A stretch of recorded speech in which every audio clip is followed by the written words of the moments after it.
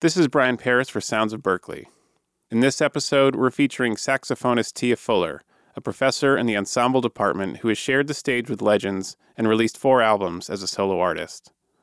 The list of those she's performed and or recorded with is so long and stunning, it reads like a Hall of Fame directory. These artists include the likes of Aretha Franklin, Chaka Khan, Jay-Z, Janelle Monáe, Erykah Badu, and perhaps chief among these, Beyoncé, for whom she was an original member of the Queen Bee's legendary all-female band. As this year marks the 10th anniversary of the original lineup, Fuller is directing the reunited group for a special concert on Thursday, March 2nd at 8 p.m. in the Berklee Performance Center. Part of this spring semester signature series, the show will feature all of the original members, including Berklee alumni Ria Suji and Nikki Glaspie.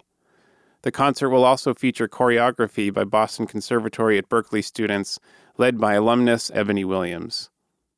Tickets are available at the box office and online at www.berklee.edu/events. Let's take a listen to a track from Tia Fuller's third album, Decisive Steps.